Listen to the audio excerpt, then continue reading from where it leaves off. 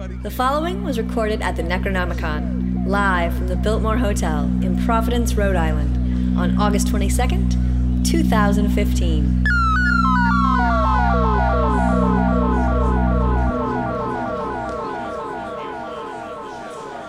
HPPodcast.com.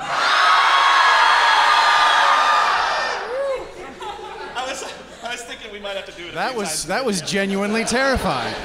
All right.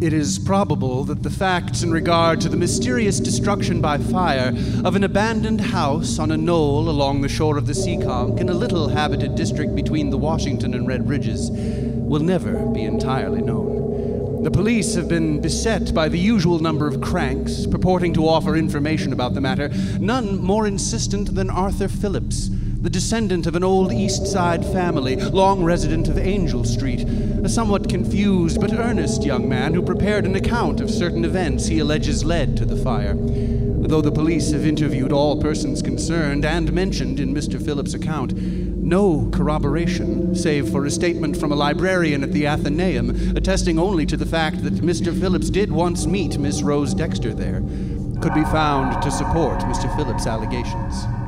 The manuscript follows. That was the prelude to a story by August Derleth called The Dark Brotherhood. And supposedly this story was inspired by some scribblings by H.P. Lovecraft, and that's why we're talking about it here on the H.P. Lovecraft Literary Podcast. Live in Providence.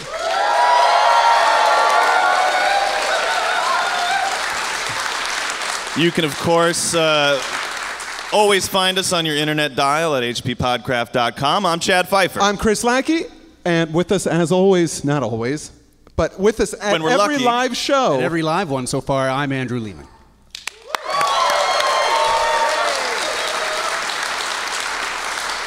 We are so excited to be back in this beautiful city and attending NecronomiCon. We came here and did the show 2 years ago, and it was an absolute blast. I'm seeing some folks that were there then as well. Thank you so much for coming again. I'm glad we didn't scare you off. I want to thank Niels and all the event organizers. None of us really deserve the nice treatment we've gotten. No, it's been too nice. We appreciate it very much, though. And also join us to provide some music and ambience is our old friend Lyle Erickson. Woo!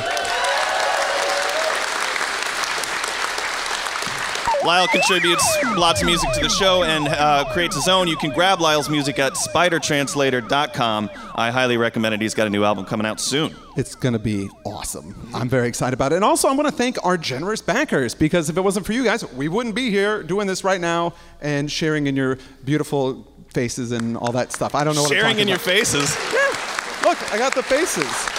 It's great. Sounded vaguely dirty. I hope we can do justice to this amazing story we're going to cover today.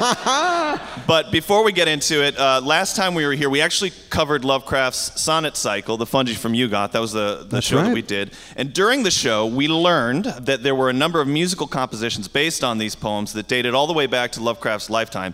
And we are very lucky to be sponsored today by the publishers Fedogan and Bremer, who have just made these compositions available for your listening pleasure. It's a deluxe 2-CD set called Fungi from Yugoth. Please pick it up. We're going to have some for sale here, so after the show, if you want to come by up to the front, pick one up, but you can also get them from the Fedogan and Bremer booth. Originally, they were cassette tapes in the 80s. Yes, that's right. When this recording was first made, the first disc, it represented the first commercially made performance of HPL's sonnet cycle. It's still the best, with an award-winning electronic score by Mike Olson, dramatically highlighting equity actor and voice artist John Arthur. It's soothing and it's beautiful, and I am so happy that I've got to experience it. Well, the really cool thing is the bonus disc on here presents the first ever recordings of Harold Farnese. Am I saying that right? Is it Farnese? Harold Farnese's settings of 2 of the sonnets to music. And Harold was a Paris-trained, award-winning composer. He actually read the sonnets in Weird Tales at the time that they were published. And he wrote Lovecraft, and he said, could I put some of these to music? HPL himself approved these pieces in 1932, but they were thought to be lost until now. You can get them on this second disc. Soprano Maria Jett, you might know her because she's been on Prairie Home Companion. Yes, that's it. And NPR. She's really talented, and she does some great vocals, accompanied by Dan Walzak. Yep. And you can pick it up here at NecronomiCon, and not just here at NecronomiCon, but here at this table after the show. We're going to have some copies available right over there. Please get it and give it a listen. And, we mispronounce so many things on our show all the time. I wish you were around all the time so we could just check with you before you say things like Belknap long. But let's get into the story. Yeah, the story. So, Chad, I got to tell you, this might be the nuttiest story that we've ever covered. We say that a lot, but this is really crazy. And I am so glad that we're covering it here and now. Yes. I have to thank listener Tom Mueller. I looked through my email, and he had actually recommended this specific story to us. I had no idea what we would do for the show. We just happened to be doing Derleth this month, but when I gave this one a scan, I knew it would be perfect as it concerns the very weird things that can happen while touring through, as it's frequently referred to in the story, nocturnal Providence. I'm going to experience a little nocturnal Providence I've been experiencing a lot of it this week.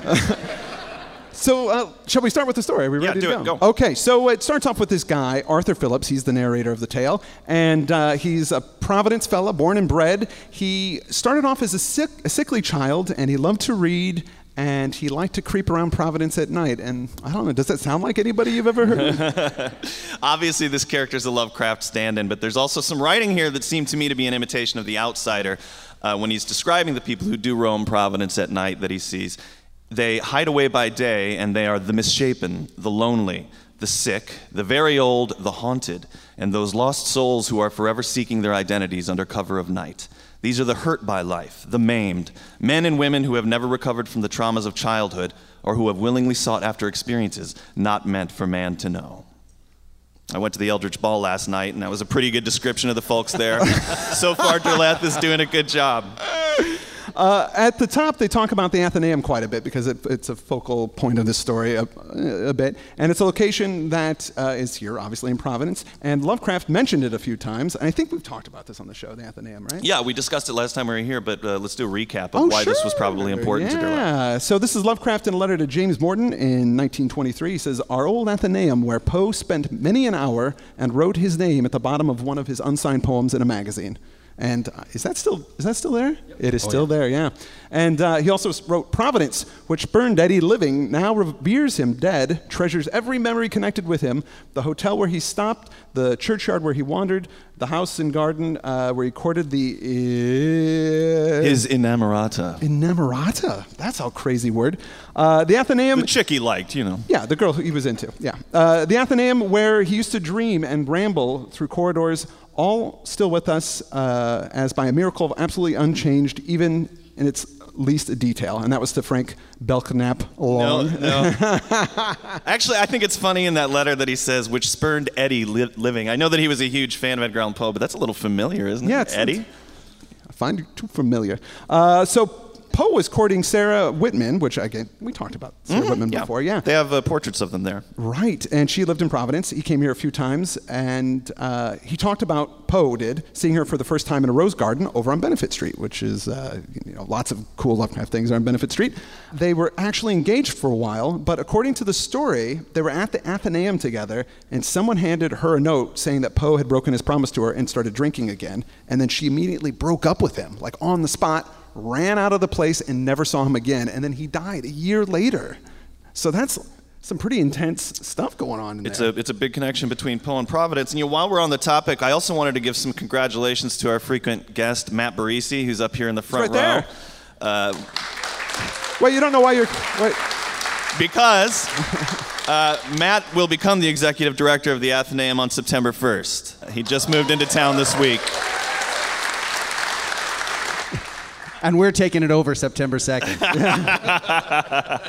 Well, we hope the story provides a good cautionary tale for you as you begin your new life in Providence. Let's get back to it. So our Lovecraft character, he's, our stand-in for Lovecraft, he's not really. His name is Arthur. Arthur Phillips. Likes to roam the city at night. When he wasn't creeping around, he was reading his grandfather's library, and nobody was directing his reading, so he just kind of read a bit of everything. Yeah, it sort of reminded me of Ray Bradbury. He always talks about how he didn't go to college. He just went to the public library for 3 years and read anything he was interested in. He'll say, I graduated from the library. So this guy's very similar to that.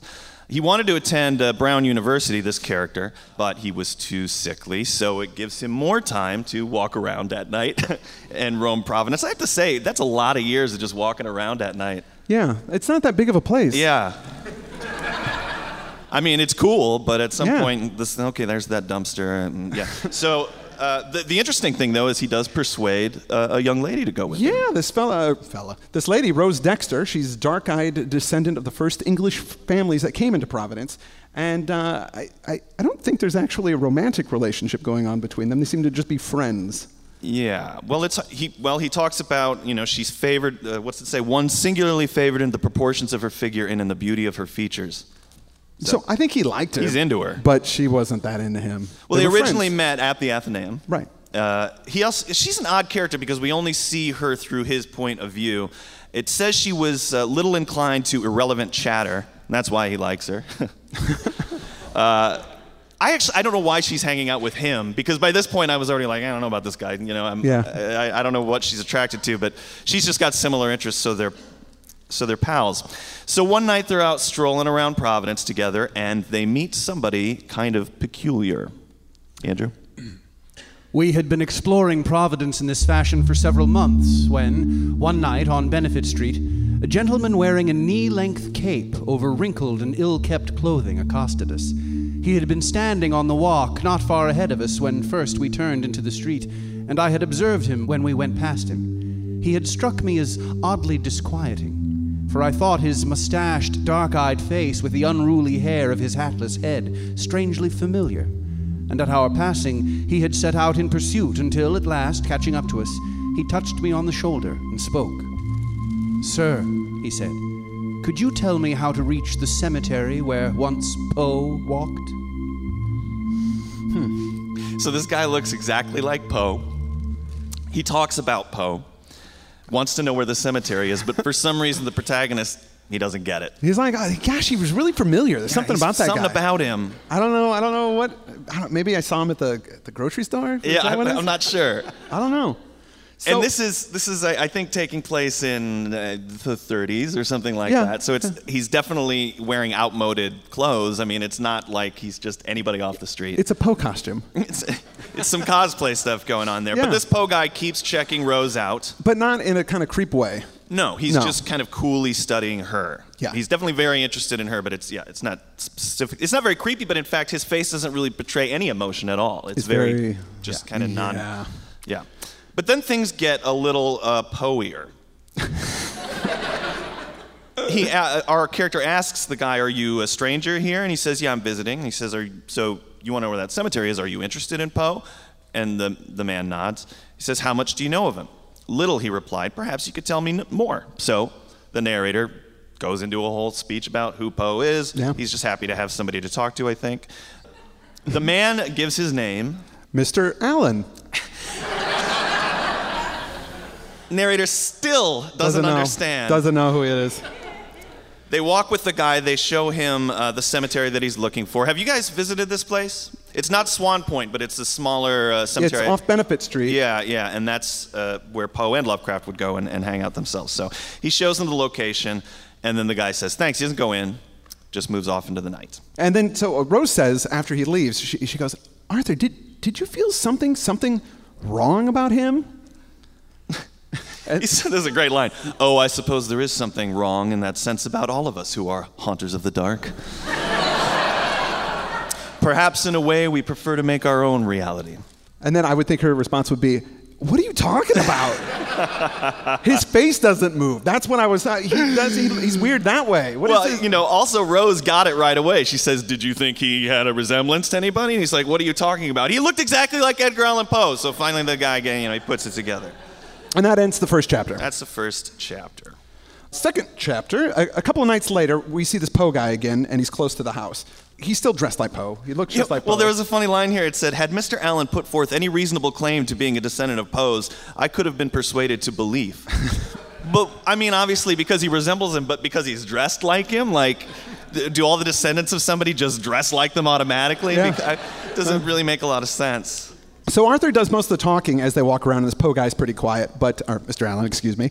But when he mentions that he writes for an astronomical column in the Providence Journal, this Poe guy gets really excited, and he gives him this opinion that there's interplanetary travel, that there's life out somewhere in the galaxy and in even our own solar system. Mm-hmm. They get into this conversation, and the main character asks him, "Do you know Charles Fort?" and what his theories are, and Mr. Allen doesn't know, so he begins to expound on them. And Andrew, you portrayed Charles Fort. I did. And so what was Charles Fort's, why was he so interesting to people in brief? Charles Fort was a very strange philosopher, writer, who spent a lot of his time at the New York Public Library collecting clippings of strange things that were mentioned in the press but explained away by mainstream science. And he believed in extraterrestrial life. He believed in some very curious things about how the solar system is structured, the universe itself. And he wrote a number of very hard to read and very hard to understand books about all sorts of bizarre, unexplainable things. So they said his philosophy. Do you know what they mean by that? His philosophy? Well, one of his famous and cryptical sayings was, "You measure a circle beginning anywhere." He sort of believed that everything bled into everything else. That all creation was sort of a spectrum, and there was no. His writing really is almost. It's so hard to understand. Trying to get ready to play him, I read everything he ever wrote, and man, that's why it took 2 years to make that movie. It was, he's a hard dude to understand what he was trying to say, but he was a skeptic of all kinds of mainstream thought. Yeah, and he had some pretty. It's hard to tell from reading his work whether he really believed the stuff that he himself was writing. Right. It's hard to know what exactly he was trying to say. So maybe he had an outsider's perspective, or maybe a more open mind? Yeah, absolutely an open mind. Yeah. Well, and that's why the Fortean comes from... there's, a lot of people, including me, really dig his stuff, and there's a magazine currently published called Fortean Times that sort of tracks all kinds of bizarre stuff that happens in the news, and, spontaneous human combustion and sightings of alien big cats and all kinds of crazy, unexplainable, fascinating things. Alien big cats? You must have heard of alien big cats. No. It's all I don't understand how I haven't. Wait, so they're big cats and they're alien? It's sightings of what appear to be big cats in places where big cats ought not to be. Oh, okay. That I'm familiar with, but they're not wearing little space helmets or anything. No. They're not space alien big cats. Oh, okay. Alien to the environments they're in. Okay, it's called ABC. It's a big, especially in England, there's constant sightings of ABC alien big cats. Yeah. Right, yeah. It's like panthers in your garage. Exactly, and stuff, yeah. Well, speaking of aliens, this is what they're discussing. And this Mr. Allen launches into this lengthy statement with the gist of which is that every advanced scientist in the domain of astronomy is convinced that Earth is not unique in having life. We're not the only ones, and this Mr. Allen says that aliens might come visit us sometime. Arthur says, why? To make war on us? To invade us? Oh, and he goes, No, they wouldn't do anything like that. They wouldn't use such primitive forms of invasion. If they wanted to come to Earth, they would do things much more insidious and clever. No, they're not. Yeah, no, we're going to use crazy, confusing methods that don't make any sense. You'll see. But Arthur agrees with him about this. He says, I think, there's probably life out there. Mr. Allen says, so you're open-minded. Well, he says, okay, well, if you permit my brothers and I to call on you at your home, we might be able to give you some proof that there's life on other planets. He says, all right, sure, yeah. Why don't you and your brothers come over to my house? But if you're going to come over a little later, because my mom, I want her up in bed by the time. She goes to bed like around 8:30, 9 o'clock. So come after then. So I just want everybody to try and keep that in mind, that when this story's going on, this guy's mom's upstairs. His mom's upstairs asleep. Sleeping.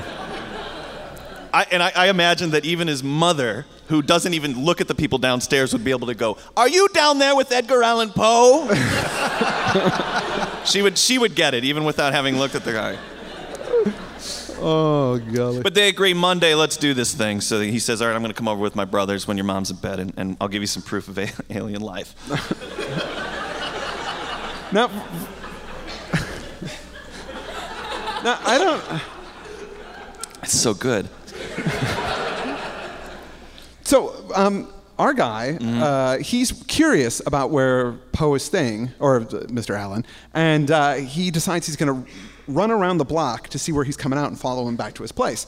And he does that, and he just kind of walks through. There's this old creepy house in this area of town that... Yeah, it's like a somewhat rundown section of Providence. And he goes into the house, and he's waiting for the lights to come on, but he doesn't turn on the lights. And he thinks, oh, I guess he just went straight to bed. But no, he didn't go to bed. He must have slipped around the back and come out again because Arthur suddenly sees this man approaching the house once again. Yeah. Why he would have done this makes no sense. He goes back into the house. Again, the light doesn't turn on. Arthur waits around a few minutes, and then he says, he comes back again. Right. Around.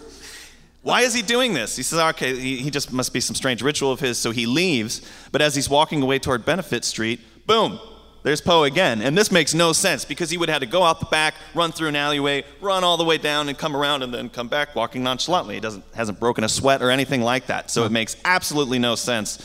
He sees him. Yeah. And he looks and he goes, hey, what's going on? And then Poe just kind of walks by, doesn't acknowledge that he knows him. And doesn't seem to recognize him. Yeah, it's really, really strange.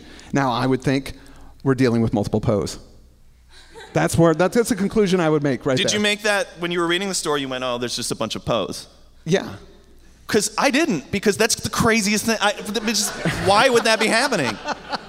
I was just as puzzled as the character at this point. I figured, it was multiple Poes. But why one would have multiple Poes does not make, there's no explanation. Well, and then the next night he goes to see Rose at the Athenaeum, and she says, oh, I had this weird experience with this guy, but before he can tell her about the multiple Poes, she says, oh yeah, no, I saw him too. He walked me home from the library. It's another Poe. It's too many. I would think that there couldn't be enough Poes. Too many Poes. But there's too many Poes. There's too many Poes. There's too many Poes. I didn't like the story. I just felt like maybe there was one Poe too many.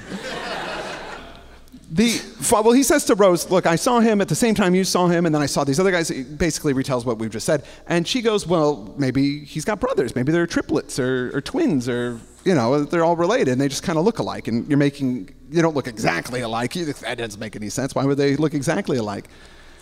And he says, well, maybe, I guess. But he's going to come to my house on Monday, so I'll know. He's going to find out what the deal is when he comes to the house. And that gets us into chapter 3. This is when things become clear. It's Monday night. His mom goes to bed. And she watches her Matlock and then rolls it up. At 10:15, the multiple Poes show up. There are 7 of them. 7 deadly Poes. 7 deadly Poes. I was trying to think of a million. There's got to be a million. 7 brides for 7 Poes. There's all kinds of stuff. Oh, that's a good one, yeah. They file into the living room, and Mr. Allen immediately sets about arranging chairs in this kind of semicircle with the help of his brothers, murmuring something about the nature of the experiment. And now he sees that they all have this same pallid, waxy complexion. Yeah, and their faces don't really move very much when they talk. Yes, and they sit him down, and they face him in a semicircle. I don't know, Mr. Poe number 1 says, our intention is to produce for you certain impressions of extraterrestrial life. All that is necessary for you to do is to relax and to be receptive. So they sit down in the semicircle. He's with them. It's like the weirdest AA meeting of all time. Yeah. And they begin, and so they begin, he says, what I can only describe as singing, a low, not unpleasant, almost lulling humming, increasing in volume, and broken with sounds I assumed were words, although I couldn't make out any of them. The song they sang and the way they sang it was indescribably foreign. The key was minor, and the tonal intervals did not resemble any terrestrial musical system with which I was familiar, although it seemed to me to be more oriental than occidental. Gradually, he starts to relax, and the area around him begins to kind of change and warp, and the walls kind of fade away, and it starts to get pretty trippy. Yes, and this is what he begins to see. Vast vistas of space whirled before me in an alien dimension, and central in them was an aggregation of gigantic cubes scattered along a gulf of violet and agitated radiation, and other figures moving among them, enormous iridescent rugose cones, rising from a base almost 10 feet wide to a height of over 10 feet, and composed of ridgy, scaly, semi-elastic matter, and sporting from their apexes 4 flexible, cylindrical members, each at least a foot thick, and of a similar substance, though more flesh-like, as that of the cones, which were presumably bodies for the crowning members, which, as I watched, had an ability to contract or expand, sometimes to lengthen to a distance equal to the height of the cone to which they adhered.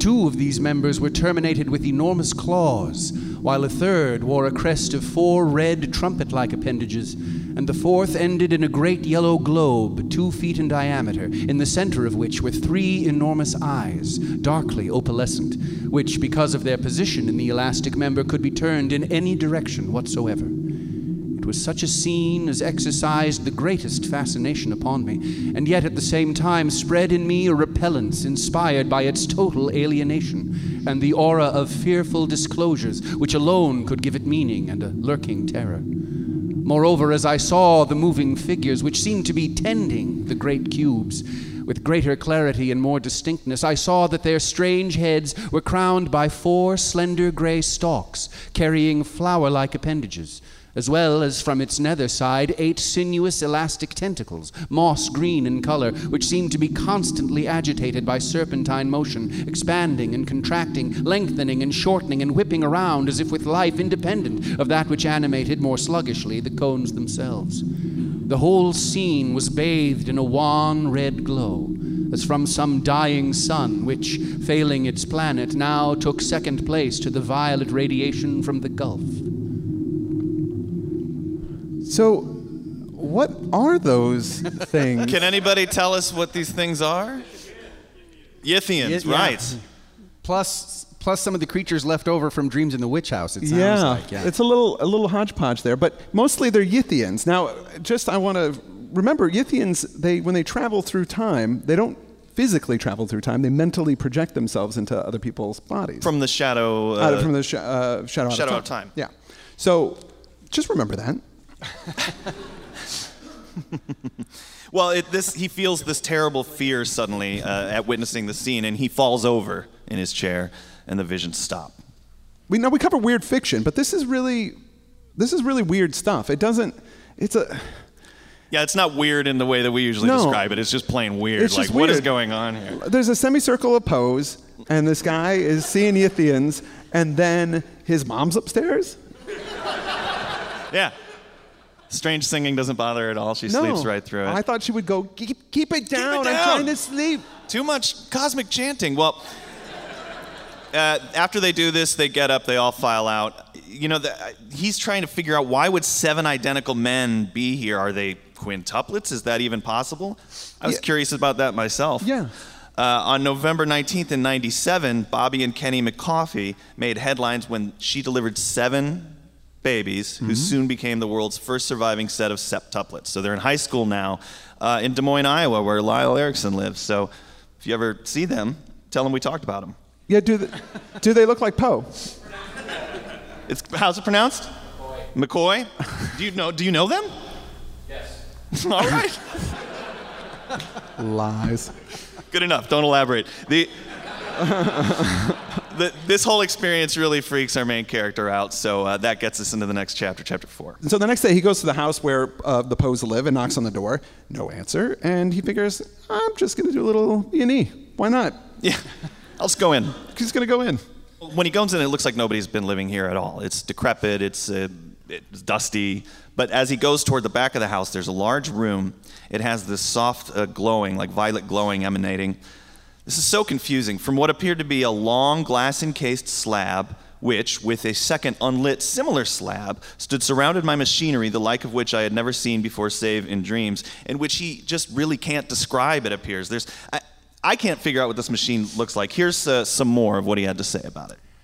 I moved cautiously into the room, alert for anyone who might prevent my intrusion. No one and nothing moved.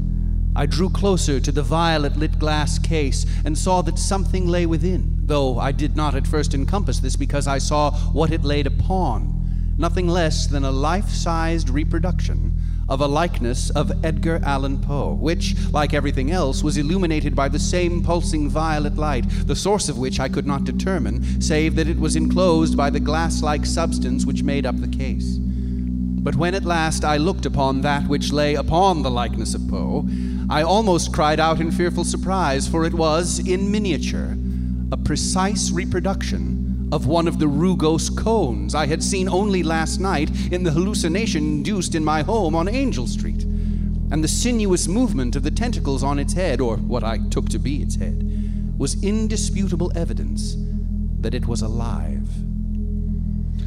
Wow. That doesn't make any sense. So, are the slabs on top of each other? Well, Or are they just wired up together? Are they standing up like this, or? Okay, there's so many questions here. Also, okay, yeah. Yeah, okay. Ask some of them. One, question number 2. That was the first one. 2 is, there is a life-size reproduction of Edgar Allan Poe. What is that? Is it made of clay? Did they make it? Did they get it from a Madame Tussauds? Is it paper mache? They don't say. It doesn't make any sense. Because later on in the story, it kind of makes sense, but then when you look back at this, you're like, no, it doesn't make any sense. And then, this is the craziest bit. There is a mini Yithian, like a little one. Yeah, why is it little? I don't know. And it's moving around and stuff. Yeah, it's like crawling around on the Poe, and why? Why is it doing that? I don't. I assume it's the no, actually, I shouldn't. I don't know anything about it. But one of the funny things he says, I escaped from the house undetected, though I thought I caught a brief glimpse of a Poe-esque face at one of the upper windows.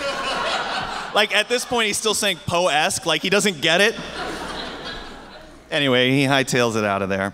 He'd seen enough. He says, I walked the streets by night, or I was convinced at that point that the Poes walking the streets by night had a purpose other than mine in doing so. They're not just casual strollers. They're looking for something. They're looking for something. So he goes to the library and does a bunch of research, hoping that he's going to be able to figure out what's going on, but it doesn't say what he's reading. It says he researches Poe in Providence, but what else do you look up? Like, excuse me, ma'am, do you have anything about 7 identical Poes in the stacks that I could review? What research is he going to do?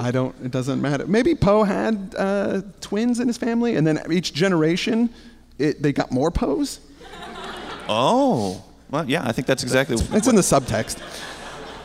Well, it's in the subtext. Well, he runs into Mr. Allen again that night, but this is one of the ones that this Mr. Allen doesn't seem to know that he'd seen what he'd seen. No, He doesn't know about the breaking and entering.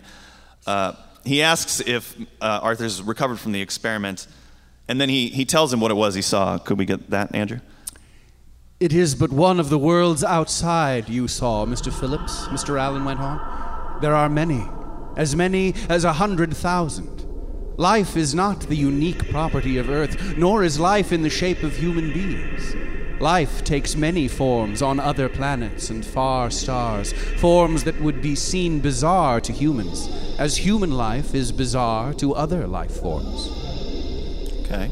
So he goes on to confirm that the star that he saw in his vision was dying, and that Mr. Allen has seen it as well. Then makes some excuse to go to the Athenaeum. Right. He wants to see Rose, talk to her about this, but when he gets there, she's not there. He decides to go to a phone booth and give her a call. She answers. This is one of my favorite moments because you finally get to see a little bit of Rose's character, and she's so much cooler than this guy. Yeah. Why don't we read this? I'll be Rose. Okay, I love her. I want to be sure. Rose. Okay. Have you seen Mr. Allen tonight? Yes, but only for a few moments. I was on my way to the library. So did I. He asked me to his home some evening to watch an experiment. Don't go. Why not? It would be better not to go. Don't you think, Mr. Phillips, I am the best judge of that? I mean, only to suggest that it might be dangerous to go. Why? I can't tell you over the telephone. I'll think it over. Click. Click. She is not having it. Yeah. Does not want to be told what to do. Nobody tells Rose whether she can see Poe or not. That's my wife. My wife, yeah, no, if she wants to see Poes, she's going to see as many Poes as she wants. Hey, don't ever tell a woman she can't see Poe. That's what I'm saying. No, I love that she's just like, why? She thinks he's jealous, I assume, or something like that. I don't know. Yeah. I don't know, but that ends chapter 4, and we're now into chapter 5. The last chapter of this story, thank God. Oh, this is a great detail, though. It says, after a restless, uneasy day at work, I concluded that I must make a tenable explanation to Rose about why he didn't want her to go. And this kind of shocked me that he had a job. All right. Yeah. I was thinking about it, and Lovecraft protagonists, they generally don't have jobs ever, No. you know, unless they're academic or they're explorers or something like that. But I really wish they did, because having to go to work when crazy things are happening in your life is something I think we can all really identify with. It doesn't have to be, you know, Poe's showing you outer space, but anything that's going on at home, it's really tough to get through a work day when you're upset about something. So anyway, all day he was out collecting carts in the parking lot of Target, and all he was thinking was, What am I going to do about these 7 Poes?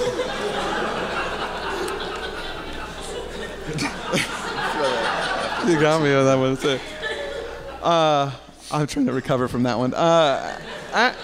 I just assumed that's what he was doing for. That's right. So he goes to the library and is going to wait for her there, and then she doesn't show up, so he calls her sister-in-law, and she says that he's gone out and some gentleman called for her, and he goes, "Oh, did you get his name?" And she goes, "Oh no, I didn't get it." And she goes, "What did he look like?" Yeah, she does some awesome detective work. And "Oh, he's got a mustache." That's him. Mr. Allen. I had no further need to inquire. Wow, what a conclusion, you know. Although it could have been Sam Elliott, it could have been Tom Selleck, you don't know. Yeah, definitely. Well, he goes home, this is funny again, he wants to get his dad's pistol, but he has to make sure his mom's asleep, so she doesn't catch him doing it. He gets his dad's gun, he runs over to the house of the 7 Poes to try and rescue Rose from whatever they might be doing. He busts into the house with the gun, and he hears a humming sound and the strange chanting and thinks, well, she might not be in danger. Right. They might just be doing the same experiment, the magic AA meeting that they did with me. That's probably okay. If only that's what it was. Andrew? For when I pushed my way into that large room on the far side of the house, I saw that which will be forever indelibly imprinted on my mind. Lit by the radiance from the glass case, the room disclosed Mr. Allen and his identical brothers, all prone upon the floor around the twin cases, making their chanting song. Beyond them, against the far wall, lay the discarded life-size likeness of Poe I had seen beneath that weird creature in the glass case, bathed in violet radiance. But it was not Mr. Allen and his brothers that so profoundly shocked and repelled me. It was what I saw in the glass cases. For in the one that lit the room with its pulsating and agitated violet radiation lay Rose Dexter, fully clothed, and certainly under hypnosis. And on top of her lay, greatly elongated and with its tentacles flailing madly, the rugose cone-like figure I had last seen shrunken on the likeness of Poe. And in the connected case adjacent to it, I can hardly bear to set it down even now, lay, identical in every detail, a perfect duplicate of Rose. What? Oh, no. 2 roses? I guess they didn't want to stick with the historical authors theme. No, they're branching out. Yeah, they were going to do Mark Twain, but they met this girl. So, so they're making a duplicate of Rose. The little mini Yithian is crawling up and down her body, like building the other. Is he building the other one, or does he go into it and inhabit it? I don't know. Yeah, I don't know. It doesn't. Arthur doesn't stop to ask questions. He just starts blasting away with that gun. Bam, bam, bam. He doesn't even know what he's shooting at, but it hits the machinery. And of course, his memory is confused about what happened at this point. But flames, explosions. Yeah, there's flames and explosions. He grabs Rose. The Poes are all crying. What are you doing? And he gets out of there with Rose. They manage to escape the home. But once they get out, she is hysterical and she's freaking out. And he's trying to calm her down, stroking her back, I guess, and telling her it's okay. That's how you do it, yeah. Yeah, and he realized he left his gun behind, and he can't go back for it, though, because the house is now burning. Exactly. There are flames leaping up in it. And she calms down for a bit, and then they just move on. But him leaving the gun back there, it was registered to his dad, so the cops find him, and they bust him for arson. Yeah. Which, that's something that never happens in these stories, where the police come and, make you pay for the crazy stuff you've been doing. Well, they do it here. Here, there's a funny bit here. It says, the police say the charred flesh found in that house is not human, most of it. Like, that's something they would share with you? I don't know. What do they think it is? Surely they must know that it must have only been by coincidence that the model they first chose to body snatch was a likeness of Poe, chosen because they had no knowledge that Poe did not represent the average among men. What? That doesn't make any sense. Because what is the original model that they based this body off of was not it couldn't be a living thing. No. So that must mean they found like an action figure, or, sculpture somewhere? This is the guy. Let's make this guy, we'll probably fit right in. Especially if there's 7 of us that look exactly alike. Nobody will find it suspicious at all. But he's telling this stuff to the police, And actually, at this point, I thought, well, maybe it's just the unreliable narrator, and he's just totally crazy, and none of this stuff ever happened. Yeah, that's a possibility, but... Because it does sound like some things I hear people ranting about on the street sometimes. There's 7 poles over there, look out! But he does remember what he was told earlier by Mr. Allen. A more highly developed form of life would hardly need to use such primitive methods. That's when he realizes, they're body snatching. They want to replicate a bunch of men and women and infiltrate our society, and perhaps they've done this already. Yeah, so that's their plan. And then he starts to get very nervous about Rose herself, because she hasn't really said anything since that initial hysterical fit. She's calmed down. And he thinks, wait, I grabbed one of the roses, but which one was the right rose? Mm-hmm. What was the original rose? Was it the one with the guy or the one without the guy? He's not sure. We conclude with this article. From the Providence Journal, July 17. Local girl slays attacker. Rose Dexter, the daughter of Mr. and Mrs. Elijah Dexter of 127 Benevolent Street, last night fought off and killed a young man she charged with attacking her.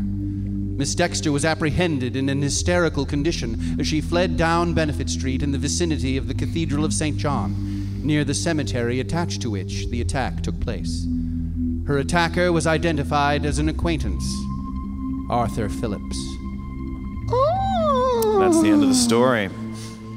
She shot him. Story. The fact that she was running down the street hysterically leads me to believe it was the real Rose Dexter, because the pose, they didn't betray a lot of emotion, so... Oh, right, yeah. I think she was just like, I don't know what you're talking about. I went over there. It was just fun we were having. Leave me alone. And she shot him. It doesn't... Chad, the article doesn't say that she shot him. Oh, what does it say? It just says she killed him. So I think she just broke his neck or... What?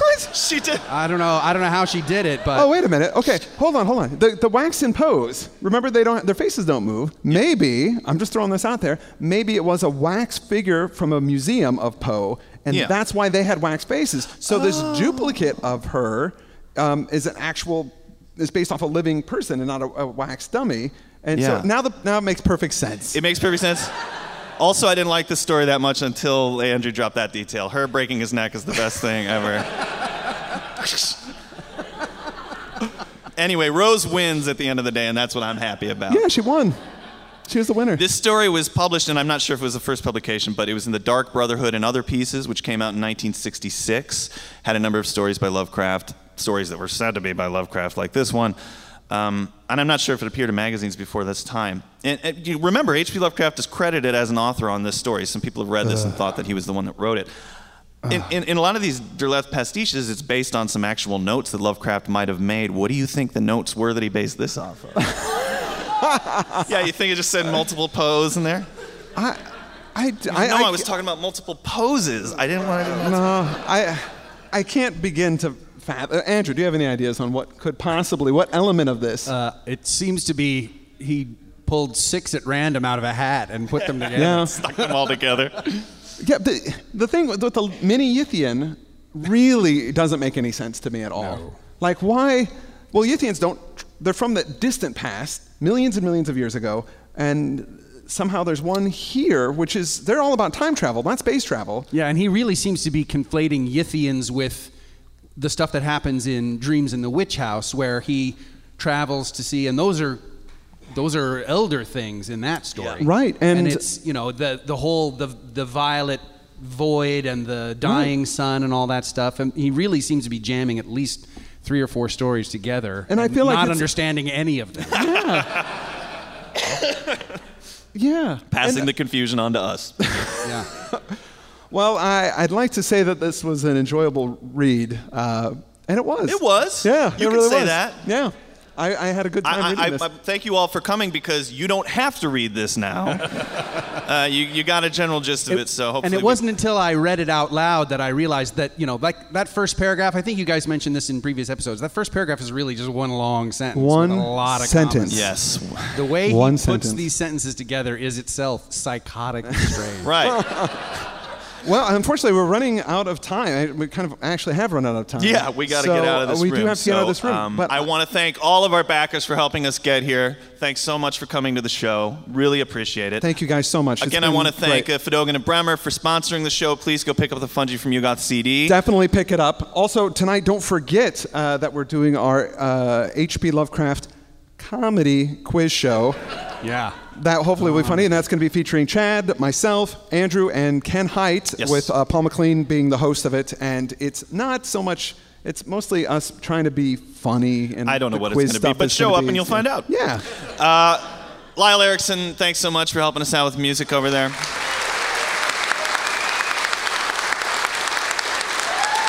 And of course, as always, we want to thank Andrew Lehman. Andrew, you're a dream. We sprung this story on him fast. I think he was just sight reading right there, and as always, did an absolutely amazing job. Thank you, Andrew. We love you. That's the end of it. Thanks, guys. Bye-bye. Thank you.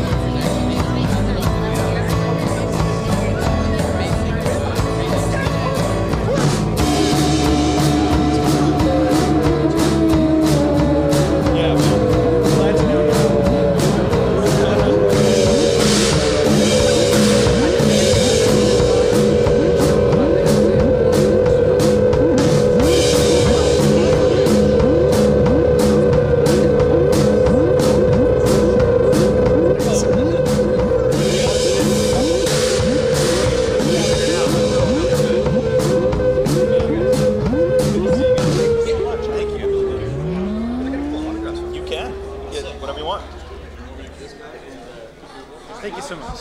HB Podcast.